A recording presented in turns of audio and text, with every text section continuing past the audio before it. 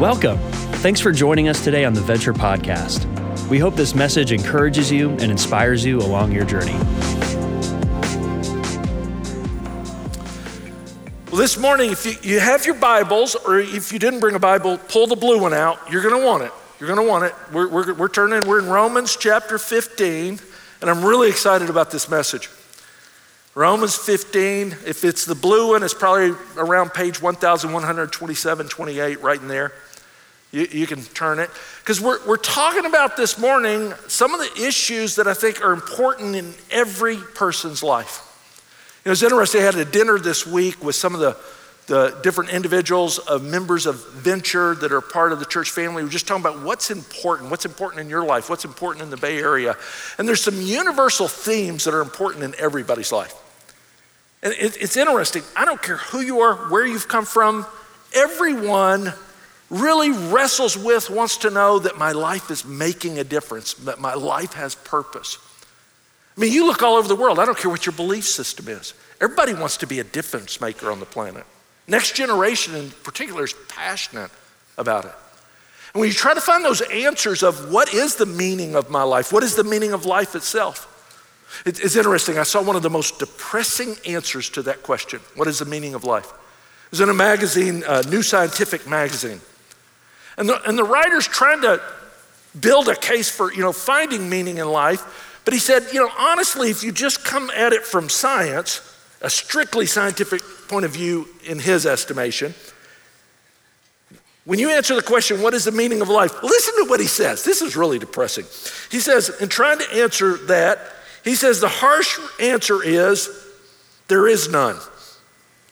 Your life may feel like a big deal to you, but it's actually a random blip of matter and energy in an uncaring and impersonal universe. When it ends, a few people will remember you for a while, but they'll die too. Even if you make the history books, your contribution will soon be forgotten. Humans will go extinct. Earth and sun will be destroyed. Eventually, the universe itself will end. And against this appalling reality, how can human life have any real meaning? Like, well, Merry Christmas to you.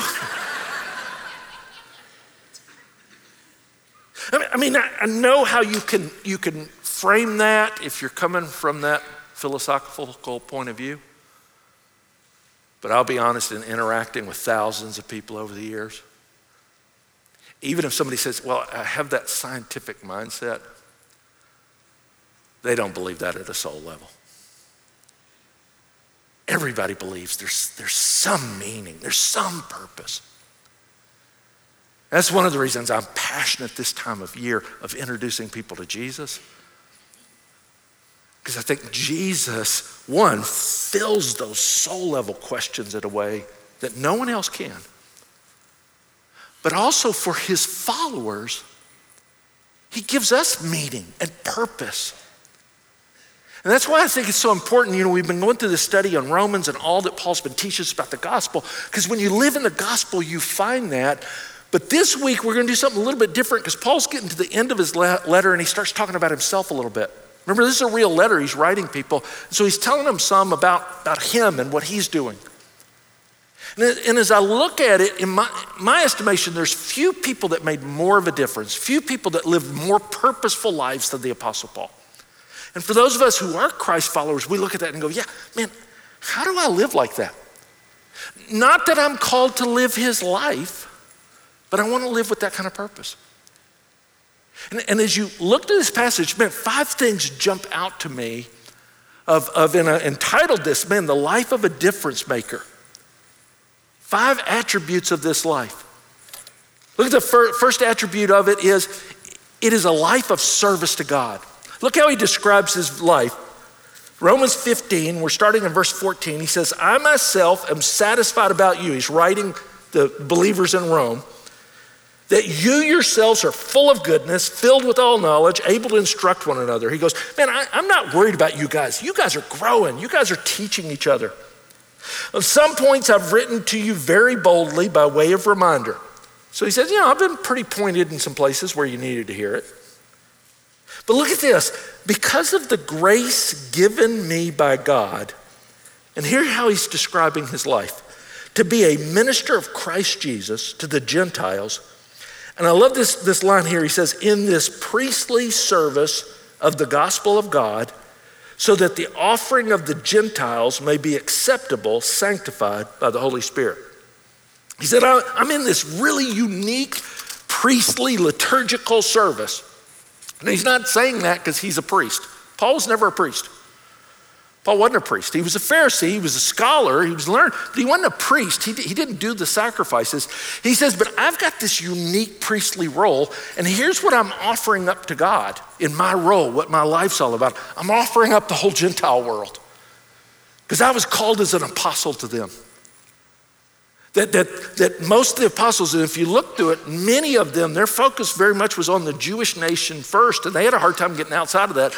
Paul embraced from day one, I've been called to this Gentile world. I've been called to every nation. I've called to every people and place and that. And so my whole life has been about that service in that.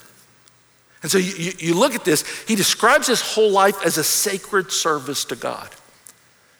This priestly life, even though I'm not a priest, this is my sacred service to God, just like a priest would.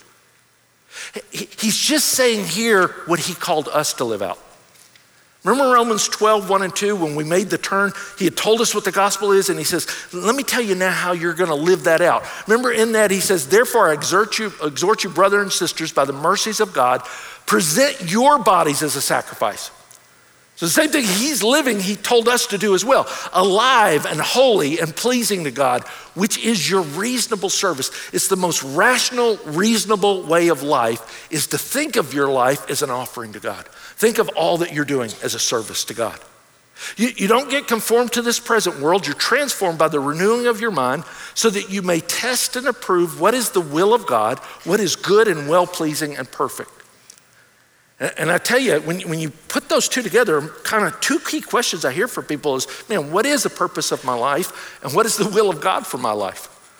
And Paul says both of them come right out of this. You start out as a purpose of life where you think of your life, man, my life's an offering to God. My life is a service to God. And out of that, as I pursue him in that, he's gonna show me his will. He's gonna show me what is good and what is acceptable and what's perfect. See, I think Paul kept this so radically in the forefront of all that he thought, and it shaped everything. Old Testament scholar Christopher Wright says, we ask, where does God fit into the story of my life, when the real question is, where does my life fit into the greatest story of God's mission?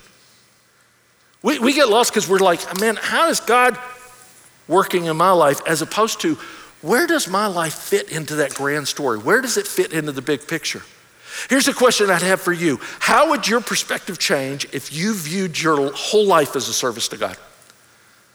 If you viewed your whole life in the same way, as a priestly service to God. Now, he's not called you to be a priest. He's probably not called you to be an apostle like Paul. He's not called you to quit your job and come work at the church because that's the only way to serve God.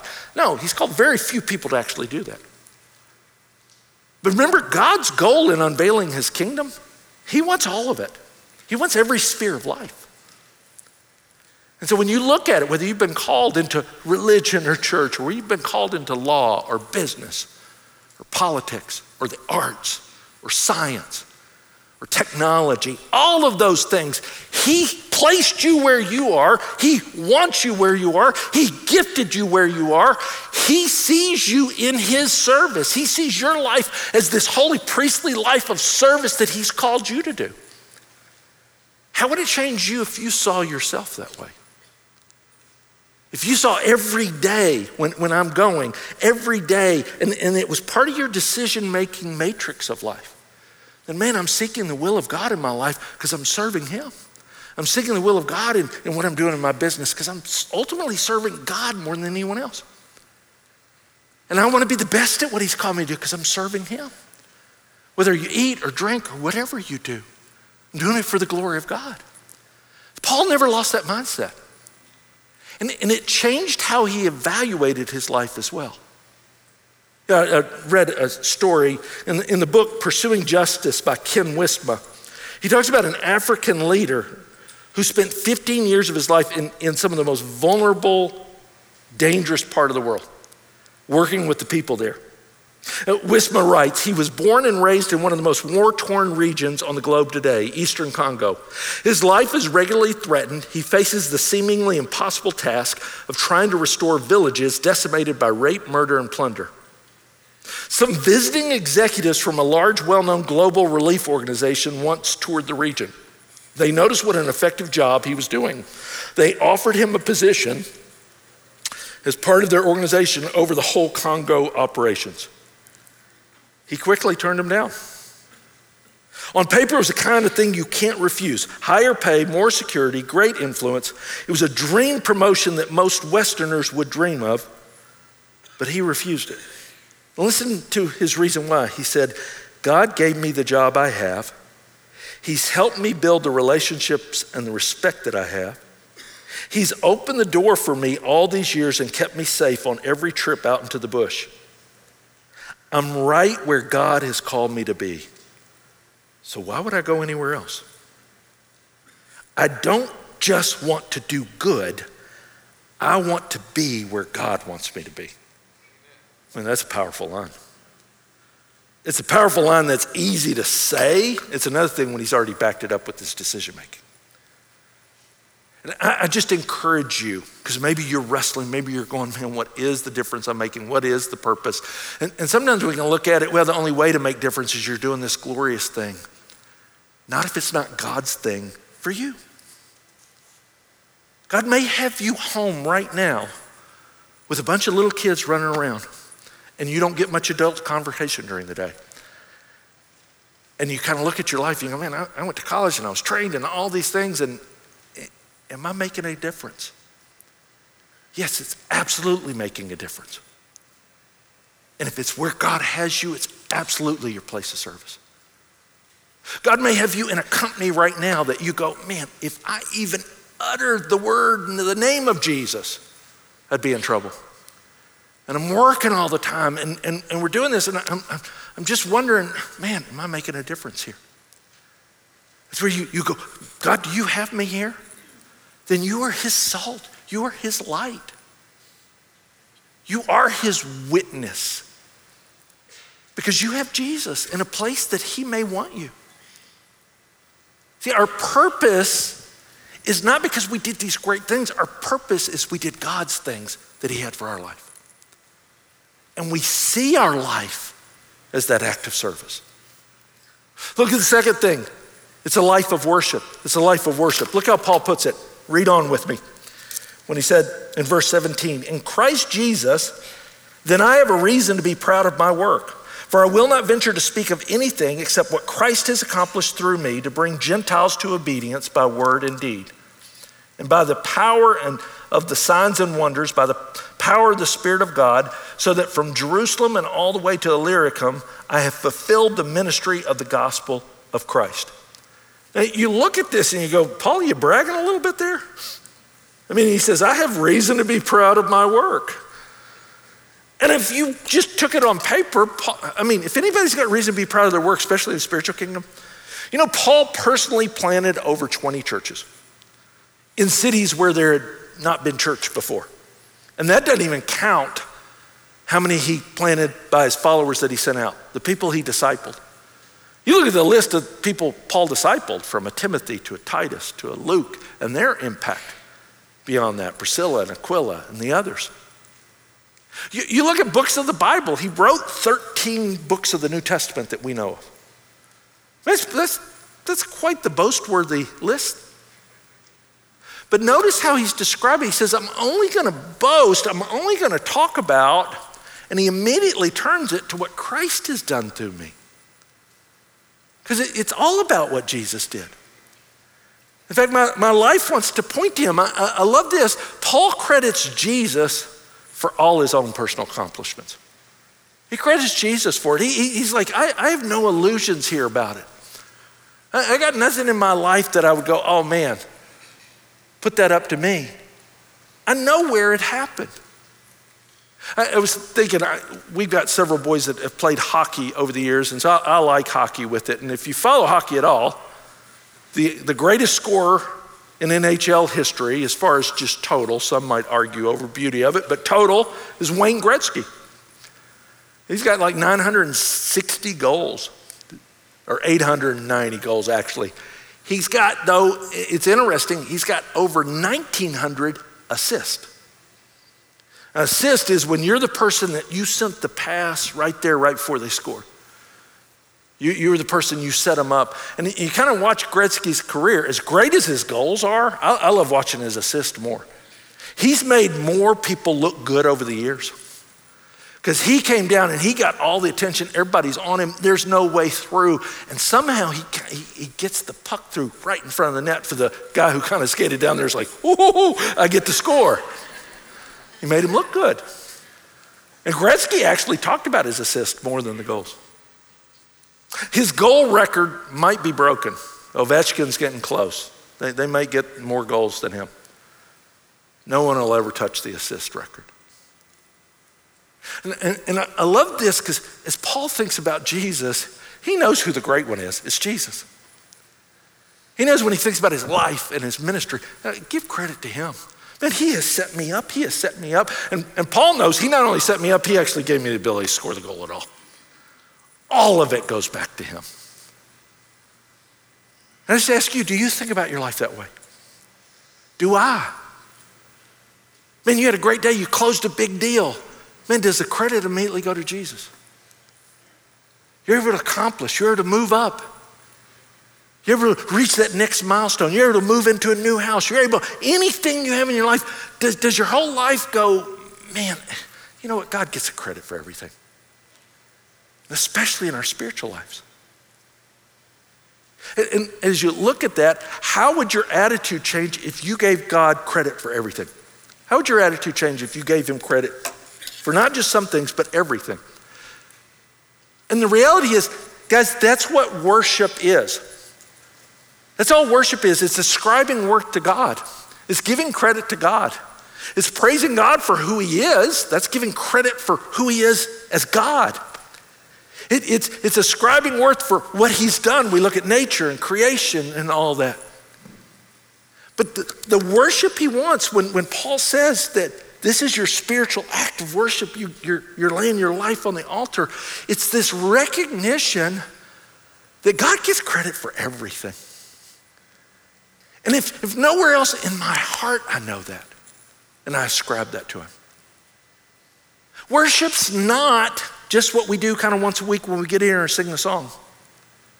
It's not this part of our life. I love how one writer, Timothy Christensen, said, if worship is just one thing we do, everything becomes mundane. If worship is the one thing we do, everything takes on eternal significance.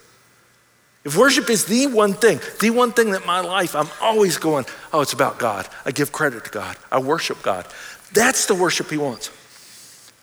See, a lot of times we evaluate the worship on how much we enjoyed it. You ever had this conversation? You know, you kind of leaving church.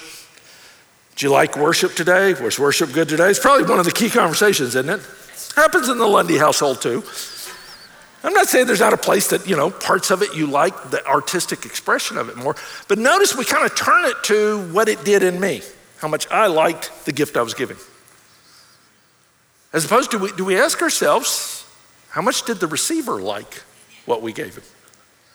Marshall Shelley talks about years ago, his anniversary was coming up.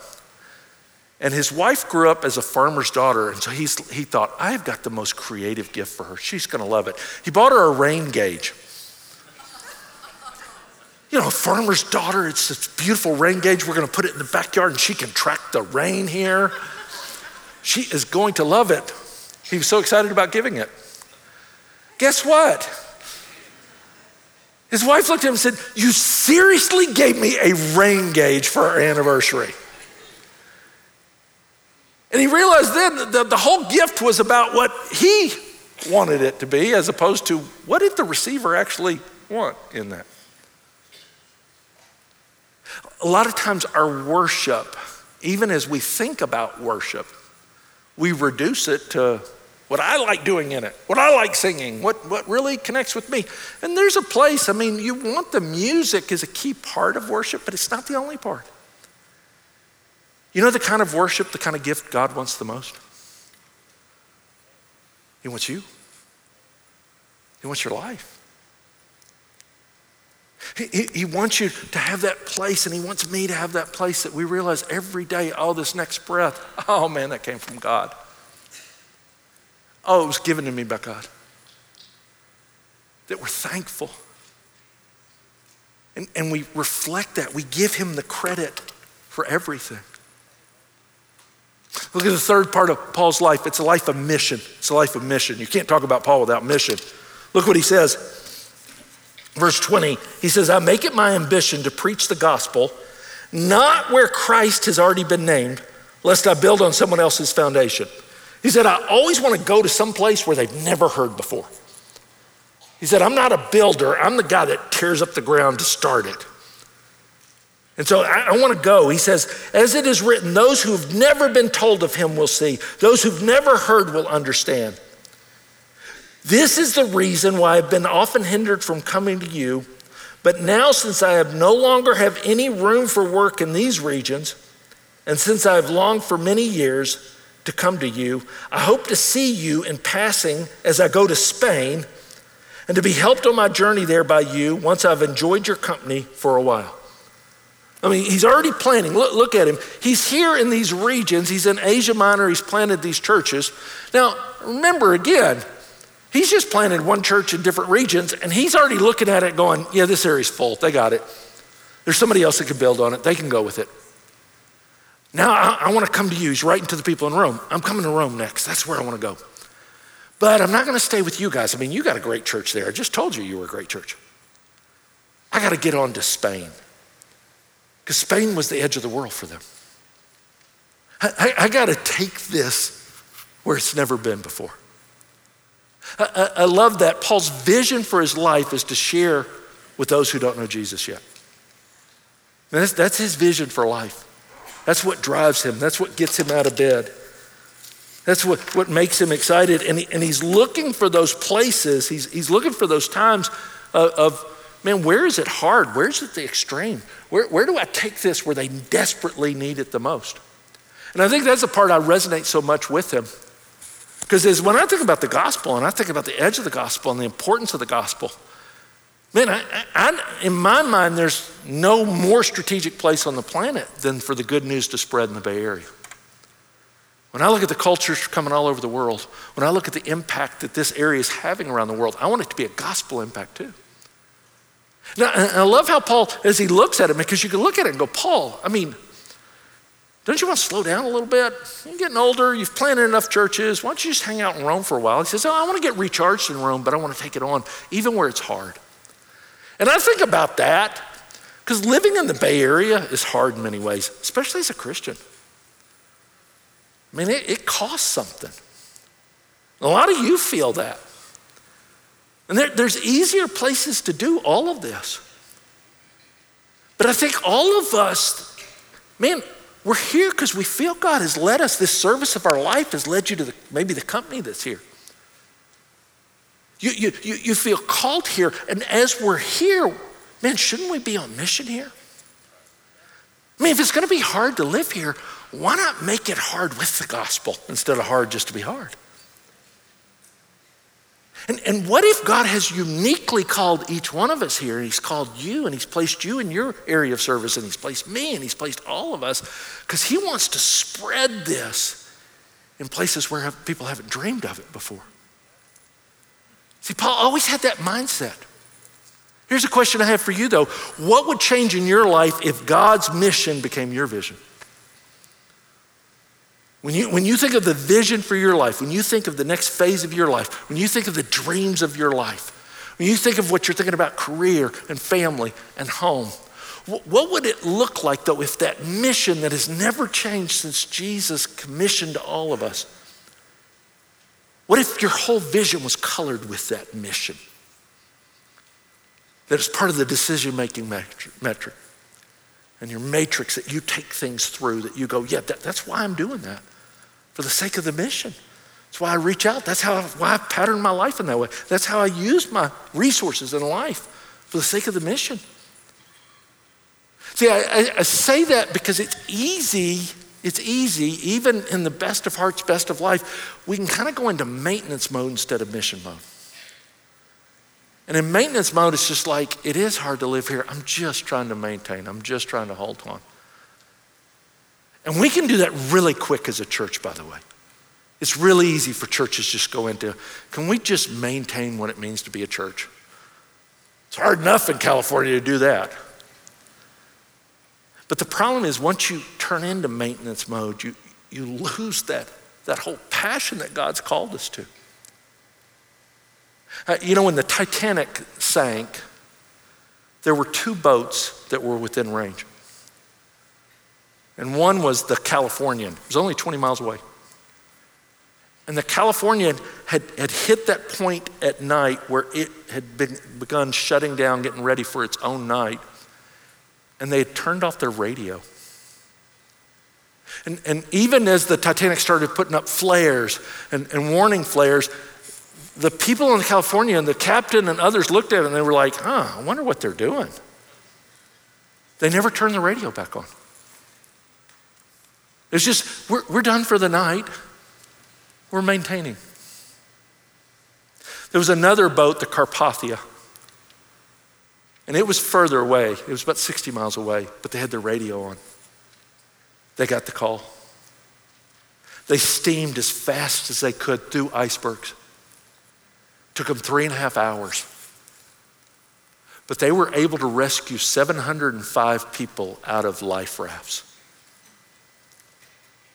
See, that they were in mission mode. And one was in maintenance mode. Guys, it's easy for any of us, especially when life's hard and there's so much going on and you get busy, that we just focus on maintaining what we have. It's easy for a church to become that way. But hear our commitment. We believe as the elders of this church, as the leadership of this church, as the staff of this church, the core and talking in conversations with you, we believe God has us here for a mission. And we will steam through the night and we will face whatever danger and we will be in response and ready to go in a moment's notice and we'll turn it outward because we don't want to lose what Paul carried for his whole lifetime. There's a reason we're here. Yes, that's why we're here. And I just encourage you and I challenge you. Please join us if you're not, and please be thinking about your life in that way. Let me give you 2 final points on it. One, it's a life of generosity. It's a life of generosity. Look how he describes it. He can't go yet, because look what he says in verse 25. At this present, however, I'm going to Jerusalem to bring aid to the saints. For Macedonia and Achaia have been pleased to make some contribution for the poor among the saints at Jerusalem. For they were pleased to do this, and indeed they owe it to them. For if the Gentiles have come to share in spiritual blessings, they also ought to be of service to them in the material blessing. And when therefore I've completed this and delivered to them what has been collected, I will leave for Spain by way of you. I know that when I come to you, I will come in fullness and blessing of Christ. So he says, I can't come to you yet. And if you read in his missionary journeys, in that last journey, he was collecting this big offering. The churches in Achaia, the churches in Asia Minor, they collected because the church in Jerusalem was in need. There was a famine in the land. And they felt a debt of obligation to that. And so Paul and the churches sacrificed for the sake of the Big C church. And if you read through the letters, they sacrificed financially. And these churches didn't have a lot, but they did for the sake of the gospel. I like how Paul put it there. He said they were pleased to do it, but he also said they should do it. This, because the church in Jerusalem had been the spiritual base, it had been the teaching base, it had been all the churches owed them that spiritual base. And Paul says there's a pattern, and I'll just say this, you see this in pattern in Scripture. That yes, we are to sacrifice for the sake of the church. We are to give to that. And Paul said, man, I'm so excited because they were pleased to do it, and they should do that. And I would just say this to you, how are you using your resources for the sake of the gospel? How are you using your resources for the sake of the gospel? How are you using your finances? How are you using your time? Paul says, hey, I'd love to come to you now, but I'm gonna use my life and my time and go deliver this gift. These churches have looked at their lives and go, man, we want to sacrifice financially in that way. And I would encourage you, this is one of the key ways you get your life on mission. In fact, as we come into the new year, I've been doing a lot of study. We've been talking a lot as an elder board about just, man, what does Scripture teach about money? What do we do with our life and generosity? It's been a very convicting study for me in different parts and expanded. I'm really excited about it because I think it's teaching we need so that we go, man, I don't want to lose the mission. Because sometimes you can lose it on this point. You can make the mission of your life the measure of money in your life. And I'm going to tell you, money is a great resource. It's a terrible way to measure your life. It's a terrible dead end of itself. And as you look at Paul lived this life of contentment that as I study it, I go, yeah, I want that more and I want to share that more with us. But I would encourage you, just ask, how are you using your resources for the gospel? I was reading convicting words from J.D. Greear. Just listen how he puts it. He's a pastor. He's over in the Carolinas in the Research Triangle there. He said, if you're not generous, you've never really experienced the gospel. I was like, ooh, that's strong. If you feel guilty about how little generosity you show, you probably don't understand the gospel because the gospel's not about guilt. He explains it in this way. He says, first, a major component of what it means to be truly converted, changed by the gospel, is that you realize his kingdom is the most beautiful and lasting reality in the universe. You begin to find your significance in it, not just what you possess. So you don't have to spend a lot of money to add beauty and significance to your life. You've got that meaning in your life there. You're not chasing it with stuff. Second, you recognize Jesus, not money, as your security for the future. So you don't have to save extravagant amounts of money to feel secure. You're finding your security in him. Third, to be truly saved means that you have some sense of how gracious God has been to you. The Bible repeatedly says that the sign that you have tasted God's grace is that you become gracious. Thus, if you've tasted the gospel, you will be gracious instinctively. I hope that you experience it and that's true for you. It's a great place just to evaluate how are you using your resources for the kingdom and specifically for the church. Because as I just said, as a church, we are passionate about being missional, and it's your gift and your resources that allows us to be able to do that and have the impact of the Bay Area. It allows us to minister to families and homes and have all the ministries we have on a weekend, but all through the week as well. And a core part of that God calls us to is one, it starts freeing my heart up to generosity, but two, it gets me on mission because the things I invest in are the things I'm most passionate about. That's how we're wired. The last thing that Paul's life is marked by, it's a life of prayer. It's a life of prayer. Look how he closes this chapter out. He says, I appeal to you, brothers, by the Lord Jesus Christ and by the love of the Spirit, to strive together with me in your prayers to God on my behalf, that I may be delivered from the unbelievers in Judea, that my service for Jerusalem may be acceptable, so that by God's will I may be able to come to you and be refreshed in your company. May the God of peace be with you all. He says, I want to do all these things. I'm planning on doing all these things, but I never assume them, so I need you to pray. In fact, Paul knows that God's power only comes through the prayers of God's people.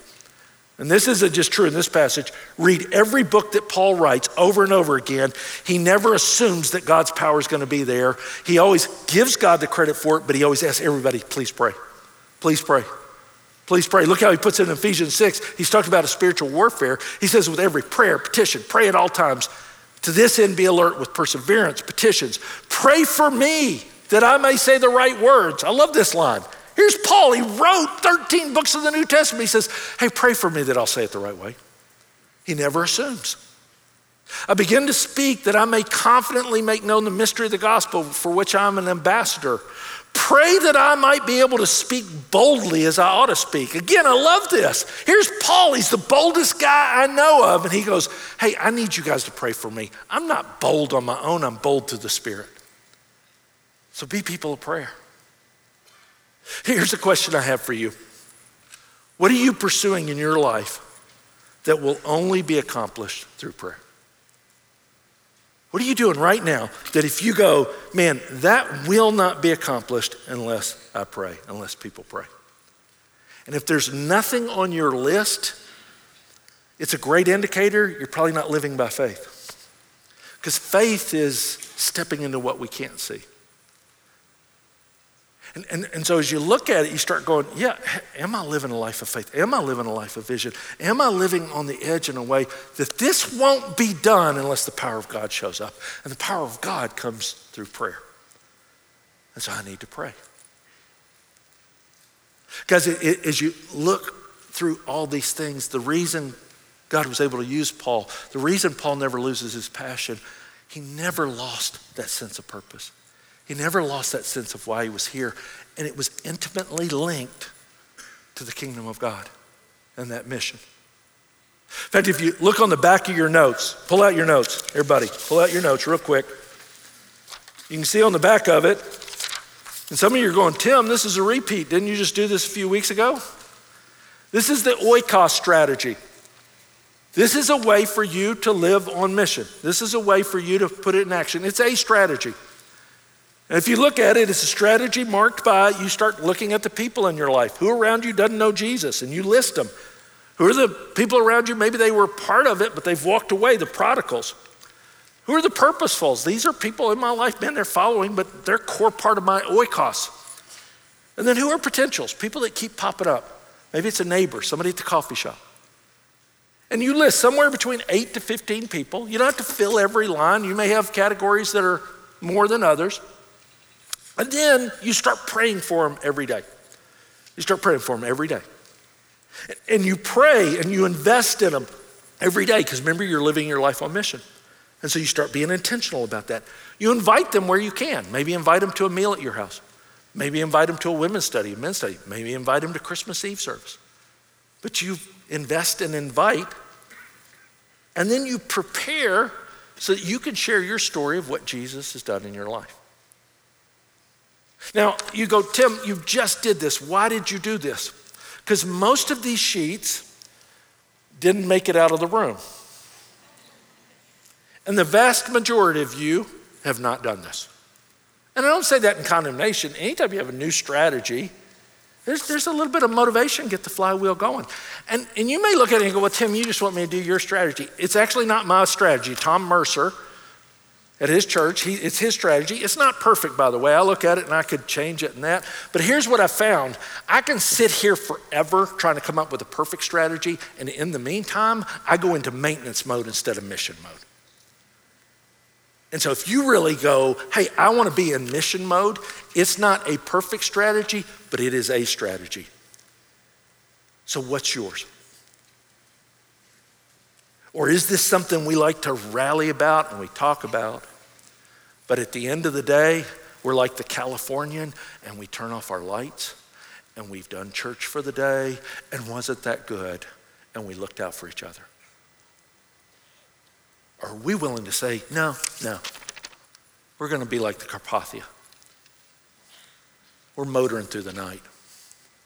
We don't care the risk. We don't care what it means. And we'll actually orient our life to it. Guys, we've got great opportunity. This is the perfect season for this.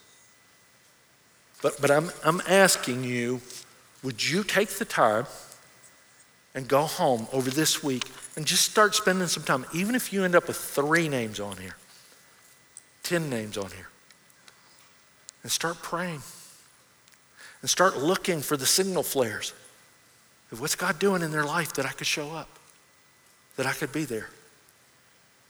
If we're gonna be here, if we're gonna be on the front edge, if we're gonna be where it's hard, isn't it the kind of life you wanna go, yeah, if we're gonna be here, let's make it worth it.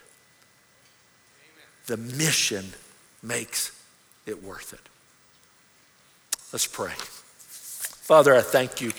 I thank you for this church. I thank you as I look around the room. There are so many people here. They have lived on mission in the Bay Area for years and decades, and they are such a testimony to me. Lord, I thank you for just how you have blessed this church. I thank you for the ways that we can reach out and share with our community, and we want to use our resources. But Lord, I thank you that you haven't made this mission about just institutions. It's not just what we do together as this big church. We individually get to do this.